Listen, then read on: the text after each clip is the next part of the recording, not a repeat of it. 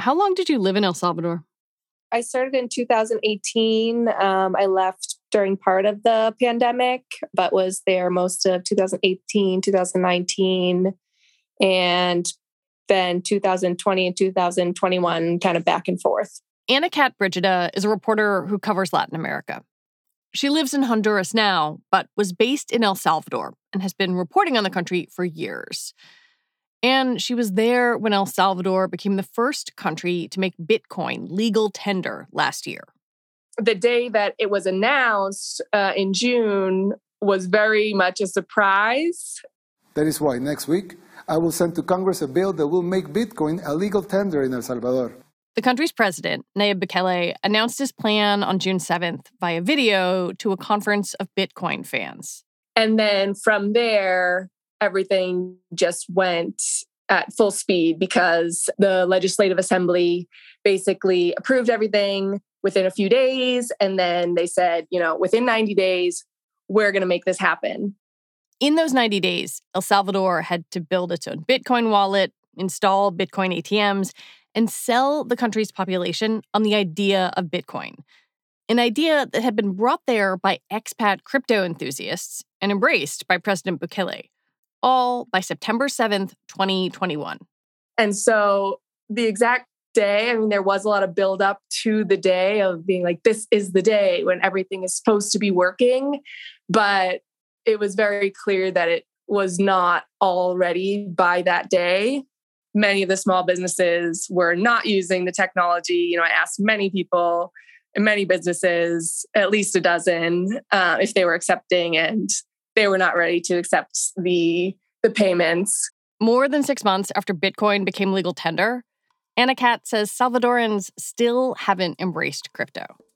It wasn't something that was sold to people little by little or explained to them of why it was necessary. I think the general feeling was just, there's a lot of things going on in the country. Why do we need to do this? And now the price of Bitcoin has dropped by roughly 37% since September. That means El Salvador's holdings of the cryptocurrency have plummeted. Today on the show, El Salvador's Bitcoin gamble. The country's president is still all in, but could this lead to default? I'm Lizzie O'Leary, and you're listening to What Next TBD, a show about technology, power, and how the future will be determined. Stick with us.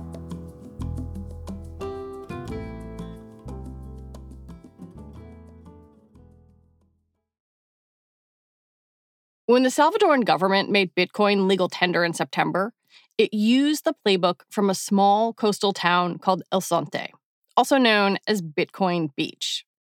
In El Zonte, people, mostly expats, had been using Bitcoin for a few years. You could still pay in dollars, which is El Salvador's main currency, but townspeople had their own app. Local businesses took Bitcoin. It's one of the first places in the world you can use the cryptocurrency Bitcoin to pay for just about anything. International media, including us, did stories on it. The central government took that blueprint and tried to go national with it. So the government did develop an app, which is called the Chivo Wallet, that can be downloaded on any smartphone. It works like many other crypto wallets. When you're making a purchase, the vendor also has this app. And when you're making a purchase, there's a code to scan with the price. One person, either the vendor or the buyer, creates the code with the price, and the other person scans it. And that's how you make a purchase. It's easy if the technology is working and there's no error message, but sometimes there's some glitches. The government tried to get Salvadorans to adopt Bitcoin by offering a $30 incentive if you downloaded the Chivo app. Anna Kat wrote a story where she talked with lots of different Salvadorans about using the app and their Bitcoin experiences. So what we found was that the adoption rates are pretty low and that Bukele has not really been able to convince the average Salvadoran that they need to use this on a day-to-day basis. And it's also not clear that that is even the point of this whole experiment, to be using Bitcoin to buy a pupusa or to buy a coffee. It's not really clear that that is actually the point of the whole Bitcoin law, because it's not very practical. The technology is a bit wonky still. And as we're now seeing with the crypto crash, the price of Bitcoin can be very volatile. And for many Salvadorans, it just doesn't make that much sense. One argument that the government had made before the Bitcoin law was that it might bring people who are unbanked into the financial system. But Anna Cat says it's hard to know if that's happened at all. I think, at least anecdotally, I think the important thing to think about there is just that some of the issues in terms of, some of the barriers to getting people banked, I think are some of the issues as well to people using Bitcoin. For example, people living in very rural areas where they might, not have great internet access either. Or also, some people who don't have, a smartphone. I think it's complicated. I don't know that we've seen data that shows for certain that unbanked people are now using Bitcoin regularly. And I think it's just important to remember with any technology that there's also some barriers. The driving force in all of this is El Salvador's president, Nayib Bukele. He's 40. He's a right-wing populist with authoritarian tendencies and a love of Bitcoin. His Twitter account is full of things like video of a bunch of bankers and crypto enthusiasts at a meeting in El Salvador screaming about Bitcoin. We would all love to get into the head of Nayib Bukele and know exactly what he's thinking. I will say that just as a reporter in El Salvador, it's a bit challenging now to cover the Bukele administration because he's no longer very transparent. At one point, when he was mayor of San Salvador, he enjoyed speaking much more to the media, but now he basically only speaks to media that he knows will be very kind to him. I think one important aspect to understand is El Salvador's economic situation. Basically, El Salvador needs to pay back its bonds, and it's in a bit of a tricky situation because it has high debt, which has been growing under Bukele and his predecessors, not just under Bukele. Not just because of the Bitcoin law, but now basically the IMF and other international organizations, multilateral banks, don't really want to be lending money to El Salvador because of the risk, which has to do partially, with this risky decision that Bukele took with the Bitcoin law and partially with some of his other policies and the way that he's been running the country and a lot of his authoritarian tendencies.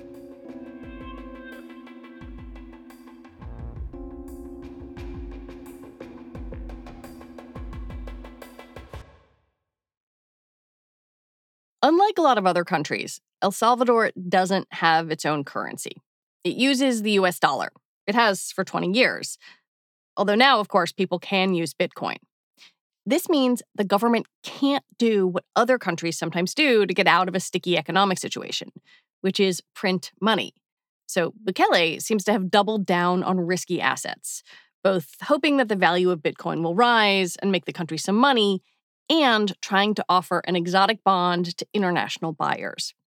The bond is supposed to raise $1 billion and be backed by Bitcoin. But so far, it hasn't happened.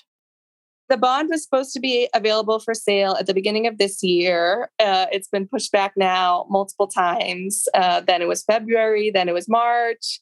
It still hasn't been available for sale. But basically, people are able to buy into this Bitcoin bond. And, probably, the people who are going to be buying this are, the typical Bitcoin crowd. But basically, the money raised by this is supposed to go into building this Bitcoin city, which is going to be in eastern El Salvador. And part of it's going to go to that. And then part of it is going to go back into investing in Bitcoin with the idea that the value is going to go up in time and it's going to be able to pay out to the investors. And then the idea is also that this is partially speculation, but also the finance minister has, basically confirmed it, that eventually this is a way for the government to take in some money that they're no longer able to get through the IMF and through other multilateral banks because they don't want to lend them money anymore because of the risk. Yeah, the IMF has basically said, look, you guys are doing something we don't approve of, so no. Basically. When you look at Bukele's Twitter account, he's still tweeting about Bitcoin, promoting a meeting of central bankers who are talking about crypto. Would you say he is still all in on Bitcoin? At least from his Twitter account, it seems so. I think it's important to note that I think it's part of his personality. He hasn't really backtracked on anything since he's become president. So I would be surprised if he backtracked on Bitcoin. It's part of his personality, I would say. Is it possible to know how much money El Salvador has lost in its Bitcoin holdings in the current crypto crash? So there are some estimations, but it is difficult to know exactly how much El Salvador has lost. So Bukele has tweeted when he has bought supposedly Bitcoin with public funds, but all Bitcoin has a public key. So Bitcoin actually is transparent. You should be able to see, the public key where El Salvador has bought this Bitcoin, and nobody has actually ever seen the public key. So we can't actually be sure how much El Salvador is holding at any given time. We can't actually be sure the exact price that El Salvador bought Bitcoin for. So it's just a guess based on when Bukele said he bought it. And of course, since the price literally changes even throughout the day, it can be a little bit off. But there are some estimations. And I think the latest that I saw was that El Salvador could have lost about $38 million. What does all of this mean for El Salvador's economy and its, ability to provide services for its citizens? It's not good. I think, it's already in a very fragile state. And so I think it just emphasizes that this has been a gamble. This is a gamble that Bukele made, and he made it with public funds. And I think that has been what so many journalists have been trying to focus on in covering this. And I think many crypto followers, crypto enthusiasts haven't really understood why many journalists are just being so critical of this. But I think it's just really important to remember it's public funds. And so, El Salvador has so many different problems going on. It's currently under a state of exception after a spike in homicides, which was the result of a break in a gang truce between Bukele and the MS-13 gang, high rates of poverty, inequality, lots of different issues in El Salvador. And I just think the crypto crash really drives home the point that many Salvadorans have been saying for a long time, and the issue that they have with this law, which is, why do we need this law when all of these other things are happening? Why do we need this? And now it puts the country in a more precarious economic situation and makes it more difficult for them to spend money on what they need to be spending money on. There's been reports that they haven't been able to pay some public employees over the past year and things like that, to get a sense of, how serious the economic problems are. There is also the possibility of debt default. El Salvador is supposed to make an $800 million bond payment in January, and it's unclear if the country will be able to do that. When you were talking to economists for your story, did they raise the specter that the wild fluctuations in Bitcoin value might mean that El Salvador couldn't make its debt payments and defaults on its sovereign debt obligations? Yes, that is definitely a concern.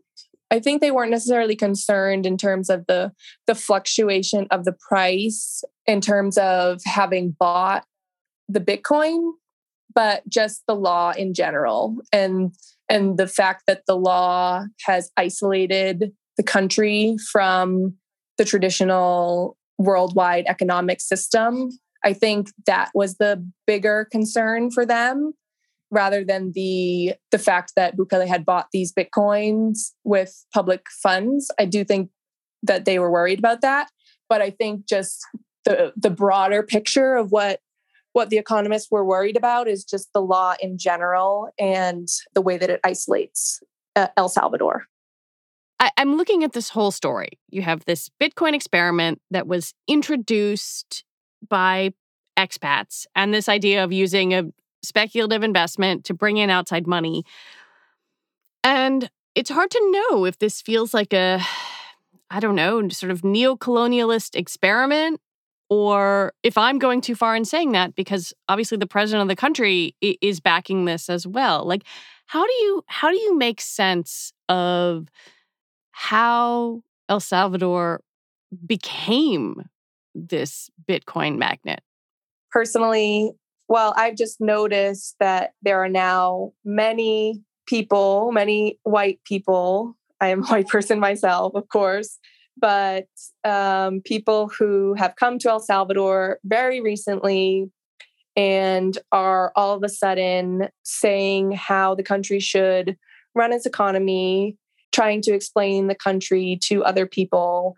I've met some of them, and I know that some of them don't even speak Spanish. I find it difficult to believe that some of them can understand the country without speaking the language. And so I do think that there are neocolonialist undertones to this experiment.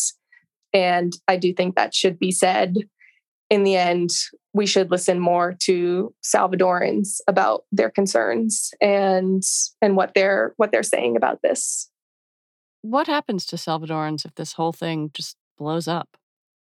That is really the question. That is the question. And that's why so many people have been concerned about it. More poverty. They're the people who are going to be suffering if they either, people who have decided to gamble on this on their own, Salvadorans who have invested their little savings in it because someone convinced them that that was a good idea, and have just lost that personally or also collectively, and facing an economic crisis collectively because the government can't fulfill its debt payments. So it's really the Salvadoran people who are going to be feeling the results of this. It's not going to be the Bitcoiners who have come down to El Salvador and who are living in El Sonte.